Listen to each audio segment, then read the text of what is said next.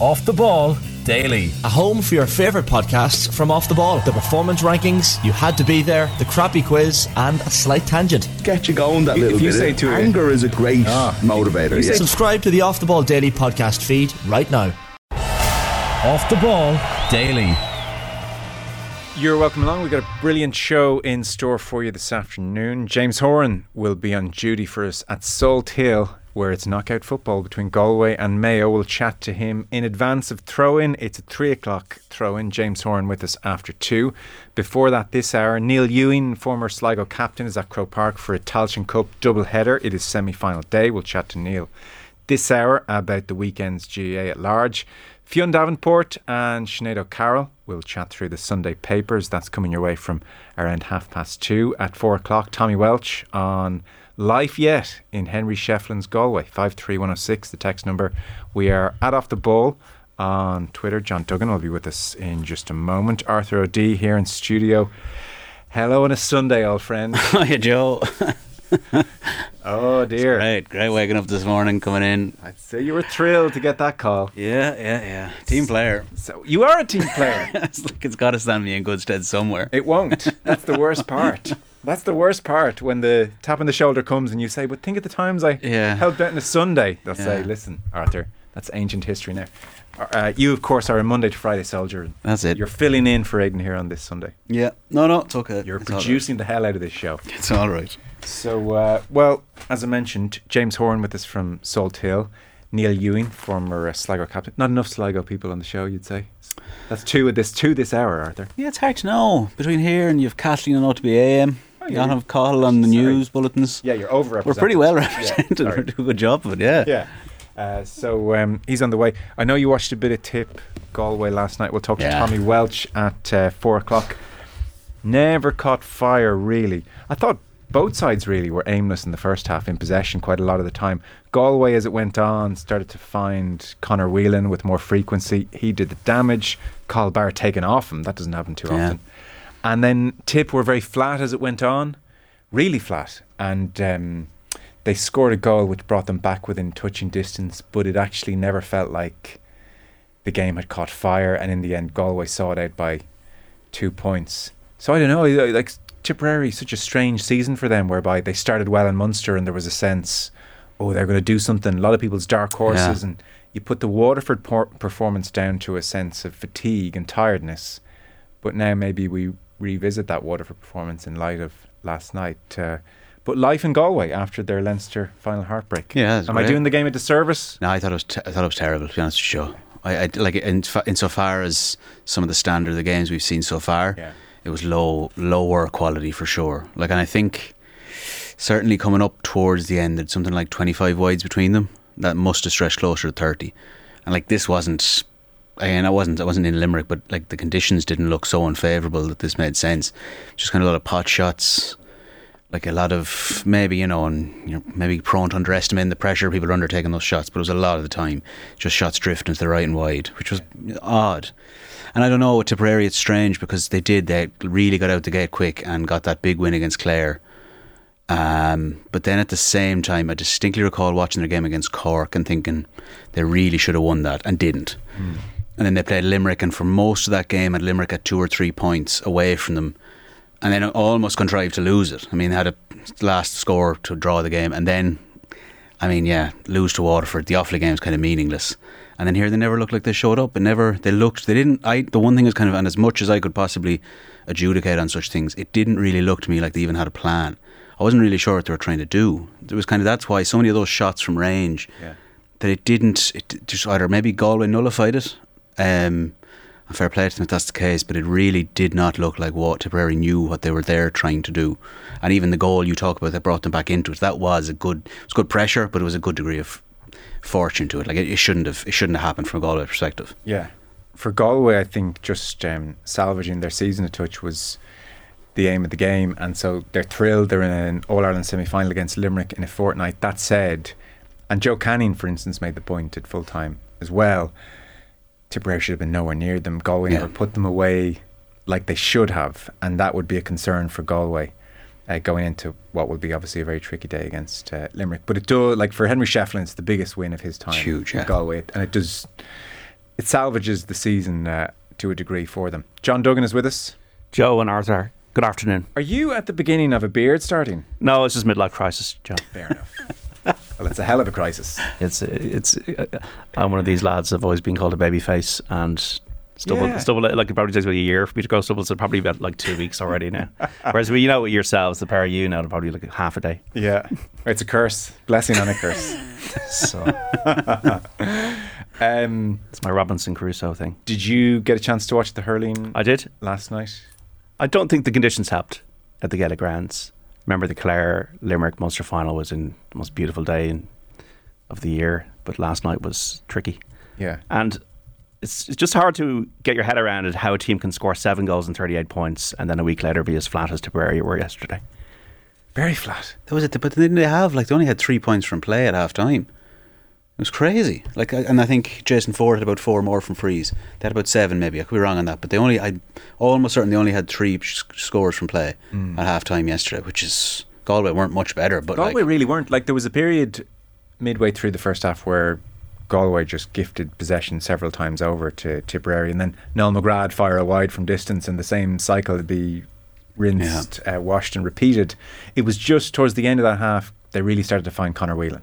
Yeah. And he did a lot of damage. Like I said, Barrett was moved off him, and they just stretched that bit in front, and Tip never had the oomph to make a game of it. Fair as well, it should be said. I mean, you don't know what way to put that down to. Maurice Shelley for Tipperary in goals was brilliant. Yeah, made a great he save. made 2 or 3 that were kind of not a given, but it certainly helped. I think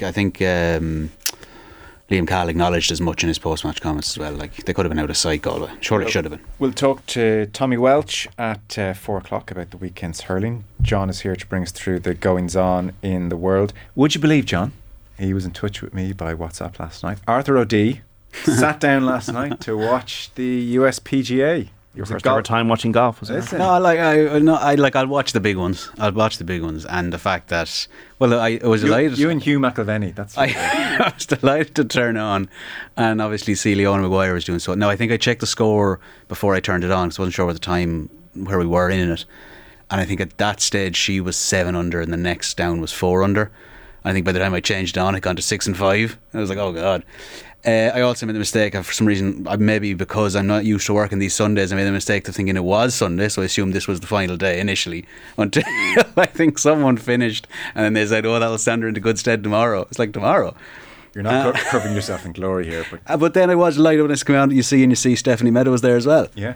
So you said swimming is a bit of a cod. You believe golf's a bit of a cod as well? No, golf's amazing. Golf's unbelievable. You said swimming's a bit of a cod. There's too many medals. There's too many different categories it's broken down into. Oh, I see. Whereas Michael Phelps has 18, 20 odd medals. Categories. Yeah, okay. Swimming itself is just not, that's fine. Nothing against swimming in water. No, golf's amazing. Golf's amazing. Do you think? Oh, really? It's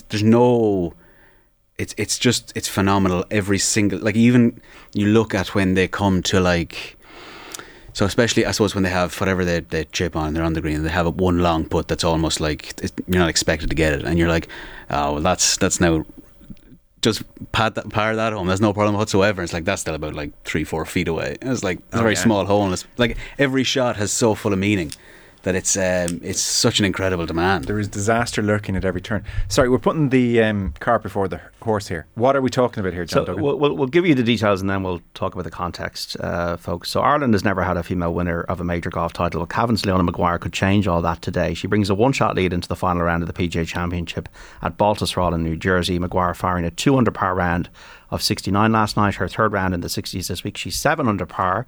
Jenny Shin of Korea is next on 6 under, and if Maguire doesn't do it, as Arthur referenced there, Antrim Stephanie Meadow might. So she lies in third on 5 under par. Thunderstorms are forecast, so Maguire and Meadow are in a 3-ball. They'll tee off in the final group with Shin just before 20 to 4 Irish time. Let's hear now from Stephanie Meadow about what a winning result today could mean for the island.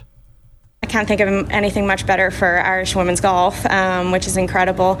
We've been close. We've known each other since she was probably 10 and I was 13 or something like that. So it's been quite the journey together for both of us to make it.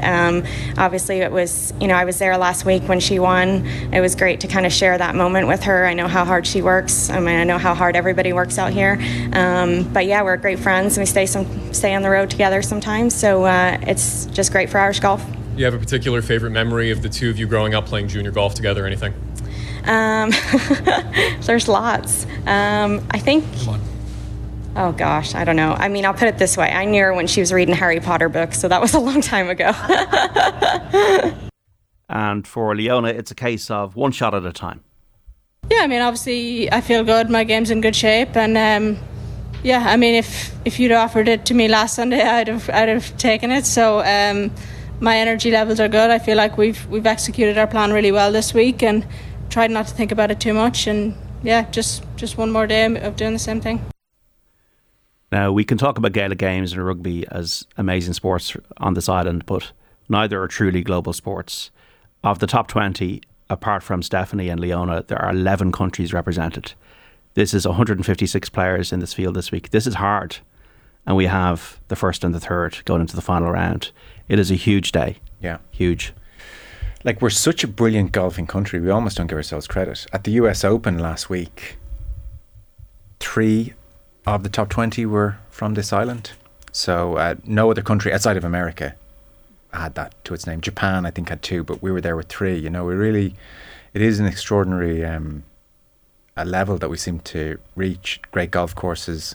It's not in comparison with the States. I appreciate it still costs a lot of money to play, but it's not prohibitive in the way, from a cost point of view, it is in America. It's utterly prohibitive there. Whereas most golf clubs around the country are full of the butcher, the baker, the candlestick maker, and just normal people who love the sport, and it's such a rich tradition. She has been brilliant. She won last week, obviously, on the LPGA Tour. She looks very steely out there. And that there's almost that David Duval, the glasses are on. It's hard to get a sense of what's going on through facial expressions or body language. She doesn't give much away. She's there with Dermot Byrne, Shane Lowry's recent caddy. She's in with a great chance. I mean, Leona was never the longest. That was always her issue. A big, long beast of a course had come against her. But she's managing this beautifully. I mean, in a way, I was watching her.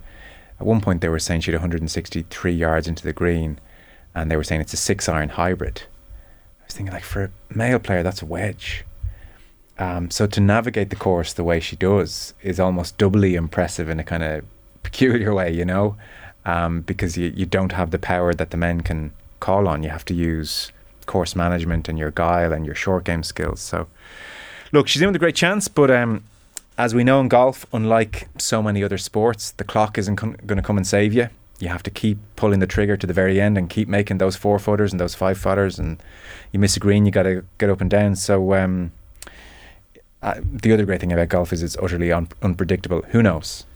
I was surfing the internet today and I found an RT TV archive clip called Talking Turkey from 2006 with Dustin the Turkey chatting to 11-year-old twins Leona and Lisa McGuire, reminding me of Rory McIlroy in the Kelly Show chipping the ball into the washing machine.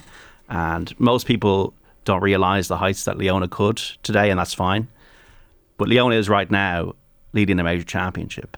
And this has always been in the stars, in a way. 135 weeks as the world amateur number 1, to go from 177th of the world at the end of 2020 to 12th right now, to win twice, to be in the top 10 in the Open and the US Open already, to have that Solheim Cup rookie performance, which that was a parade for. Yeah. Like, what's going to happen if she wins tonight?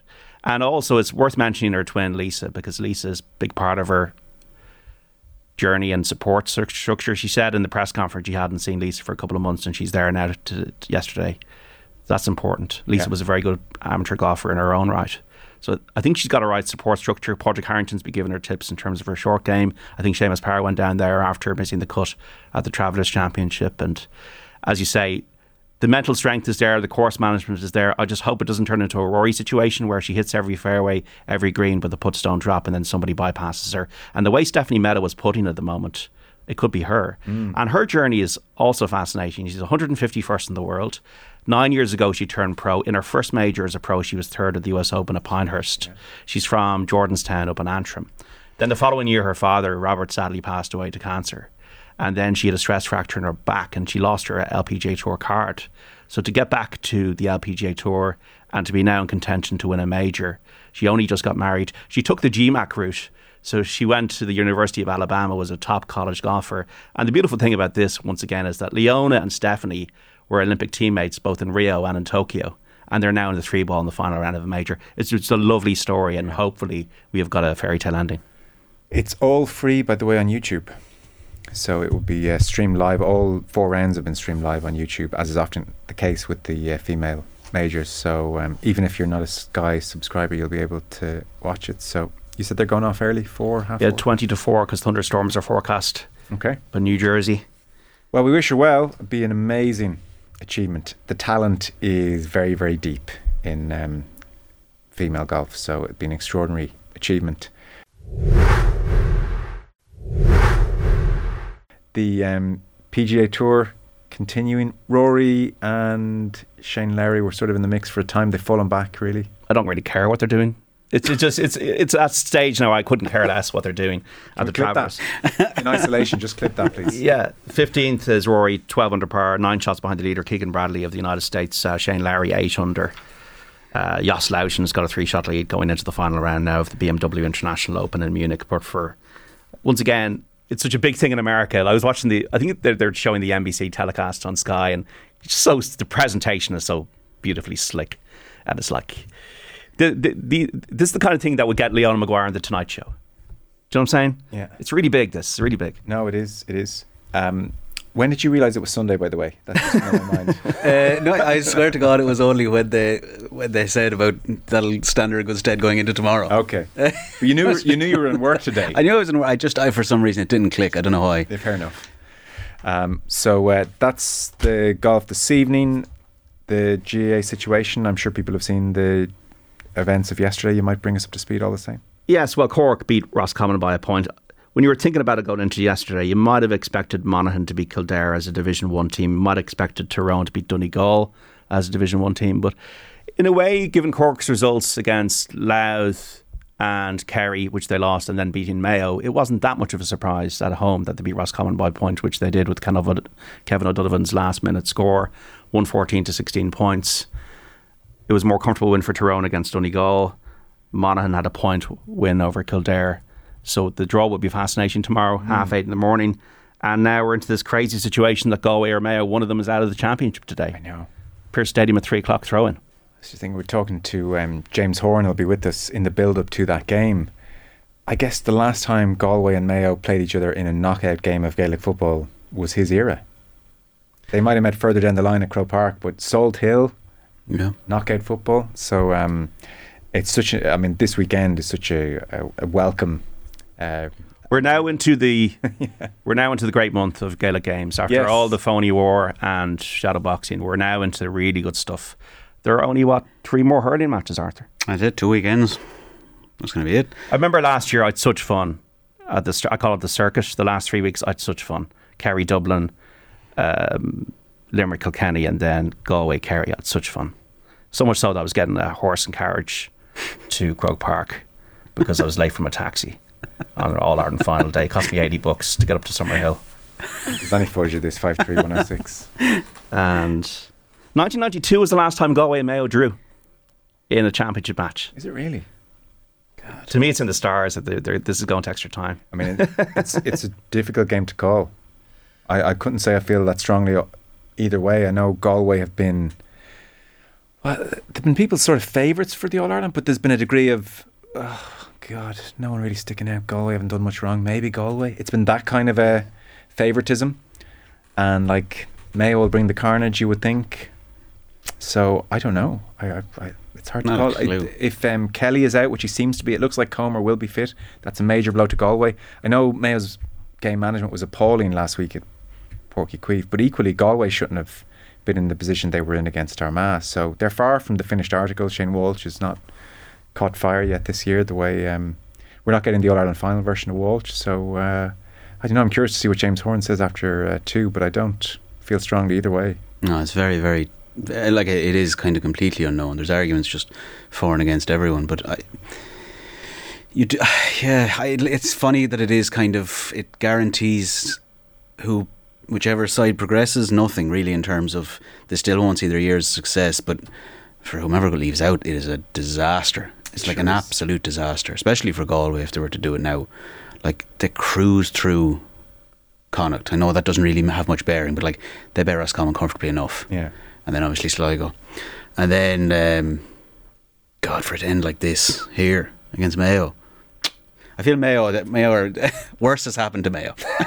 Like they're fine, but this would be disastrous. And it's funny, we had Maurice Brosnan on from the Examiner on Friday talking about it, and he's obviously from Galway himself, but he was just kind of talking about how much Joyce despises Mayo. Maybe not despise, but certainly it's a rivalry that it means an awful lot to him. Okay. So I'd say that they there's definitely a feeling on their behalf that they can't even countenance what this would mean to lose like this at home at this stage. It's so early still, like they really are, like you're still, even though we are through to the thick of it, there's still 3 big weekends left, and to be gone before that, well, you don't want to lose any round that is prefaced by the word preliminary. No, you don't. The Tailteann Cup should have been taking centre stage today.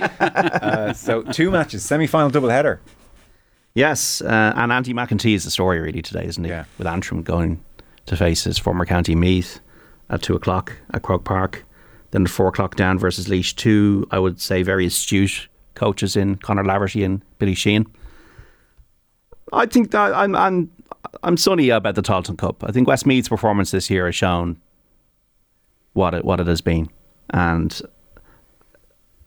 Colin Burke's been able to experiment, and I do feel that the competition has a sheen that is much more bright than the Tommy Murphy Cup was 16 years ago. Yeah, I think in Westmeath and Cavan, it had a very good first showcasing, and I think first impressions are important with these competitions, and that has bled into season 2. We have the brilliant story about Monaghan's Miners yesterday, for the first time since 1939, reaching the All-Ireland final, beat Kerry by 3 points in Tullamore. They await the winners of the Dublin Derry game, which throws in at the Athletic Grounds at 5:30. We also have ladies football today, Waterford and Meath meeting in Group 2 at Fraherfield from 1:30. Cavan versus Dublin at Breffni Park in Group 3 at 2. Also at 2, Tipperary and Galway going into battle in Group 4 in Temple Toohey, and Armagh taking on Mayo in Group 1 at the Athletic Grounds from 3:30. Just as worth to mention as well, Jason Quigley, friend of Off the Ball, was fighting overnight in New York, lost on points to unbeaten Edgar Berlanga in their super middleweight bout. Okay, it's a pity. So might catch up with Jason the next couple of days, get his thoughts on it. Fellas, thank you very much, John. All right. Appreciate Joe it. and Arthur. So the plan today is that James Horan will join us after 2 o'clock from Salt Hill. We have Fionn Davenport and Sinead O'Carroll reviewing the Sunday papers as well. That's from about 2:30. Tommy Welch will talk hurling after 4. And up next, Neil Ewing, former Sligo captain, is at Croke Park. We'll talk to him about the Tailteann Cup doubleheader and about the weekend at large. Back in 1 second.